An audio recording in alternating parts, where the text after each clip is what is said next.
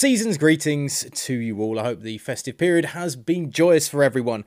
Here at GP Fans, we've been arguing. It's a tradition at Christmas, of course, but we've been arguing over who our top 10 drivers are for the last calendar year. And we've finally been able to put them into our definitive list. So sit back and relax and let us guide you through our top 10 drivers of last season. Number 10. Esteban Ocon. Was the French driver as dependable and impressive as ever in the Alpine last year? Yes. Did he provide the team with their best result of the season with a 4th place finish in Japan? He certainly did. Was he also affected by the lack of reliability from the French constructor? Yeah, for sure. Esteban Ocon was his usual excellent self this season, as expected, but he didn't have the same trials and tribulations as his teammate last year, yet he only finished 11 points ahead of Fernando Alonso in the drivers' standings, hence why he only comes in at number 10 on this list, and behind the man who has now moved to Aston Martin for 2023. Number 9, Alex Albon. Drives on both Saturday and Sunday that produced results that were well ahead of the limitations of the car underneath him, similar to those that George Russell produced a year ago, were often the case with Albon last year. A Q3 position in Belgium, starting at the back of the grid in Australia to eventually take a point come the end of the Sunday, and another point for the team in Spa. And let's not forget the incredibly quick turnaround from being in hospital and missing the Italian Grand Prix to returning 2 weeks later to take the wheel in Singapore. A great season for the British driver. Number 8, Carlos Sainz.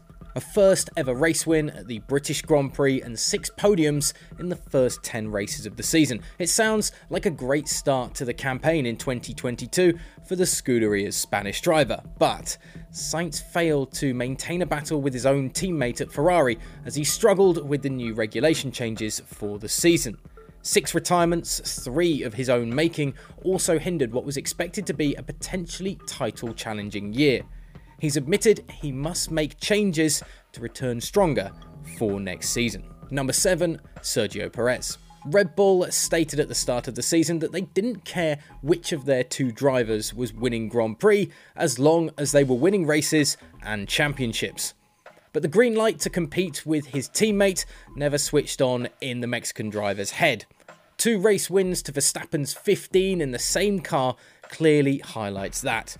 7 second place finishes and 11 podiums in total still show off a strong season for most, but the direct comparison asks questions as to why Checo couldn't get the same dominance out of his car that Verstappen could. As for the drama and the rumours around the qualifying crash at Monaco and the impact it allegedly had on his race in Brazil and relationship with Verstappen, it left a bitter taste in the mouth at the end of the season, let alone the long-lasting impact on team chemistry that it could have next year. Number 6, Lando Norris.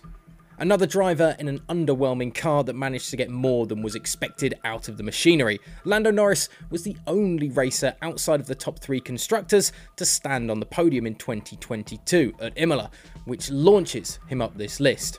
Outscoring teammate Danny Ricciardo by 85 points only highlights how poor the McLaren was last season and how well Norris did to get anything out of it. He'll be disappointed by the year, but he got the best out of a very bad situation. Number 5, Lewis Hamilton. Lewis Hamilton sits above Carlos Sainz on this list for a number of reasons, but one major one sticks out. Just 6 points separated the pair in the drivers' standings, yet the Mercedes W13 was by far an inferior machine for the majority of the season. Hamilton's record of a race win in every one of his seasons in F1 is now over, also finishing outside of the top 5 in the Drivers' Championship for the first time in his career. But in a year where he often played guinea pig for his team and where the team relied on his ability to help develop the car to get it so competitive as it was at the end of the season, the 7-time world champion played the team game while driving the living daylights out of what at the start of the year looked like a broken bouncing fighter jet. Number 4, Charles Leclerc. The closest challenger to Max Verstappen's crown, yet mistakes cost Leclerc this season. Mistakes from Ferrari for sure, but a number from his own frustrated driving too.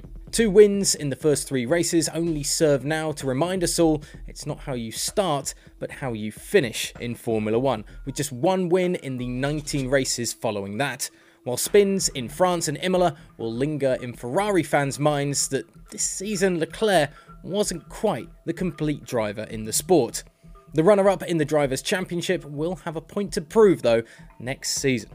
Number 3, Fernando Alonso. A rogue position, some would say, but the old head of the grid looks like he could compete with the best if given the right car.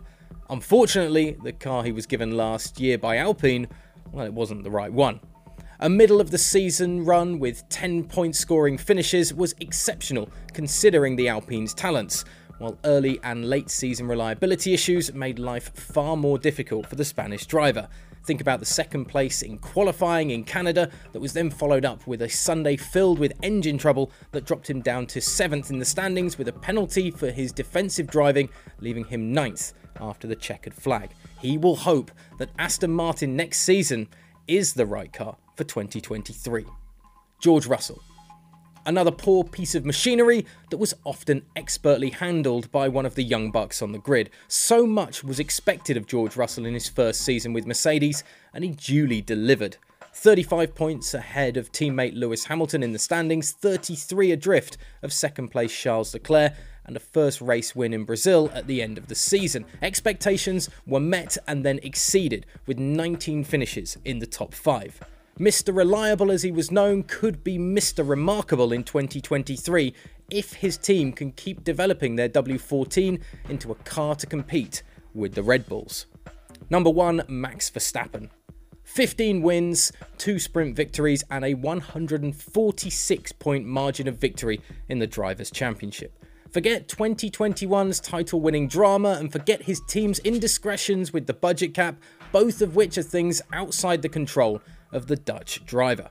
Max Verstappen was the elite of the elite in 2022. Once the Red Bull found reliability, few could hang with the championship winner, as he made driving so much faster than any other driver on the grid look so easy. A worthy champion with the only downside the incident with his teammate in Brazil. If he can perform like this again, and there is no reason not to, he'll be atop this list a number of times in his career, along of course with the driver's standings. Is there anybody we missed off our top 10? Should rookie Zhou Guanyu, for instance, have been included? Did we get the ordering right? I'm sure there'll be plenty that will perhaps say that George Russell could possibly be ahead of Max Verstappen, considering the fight that he had to have with his own team to get competitive, and then of course with what he produced at the end of the season. As I say, let us know and join us on gpfans.com and GPFans Global on Twitter, Instagram and TikTok as well for all of your F1 news.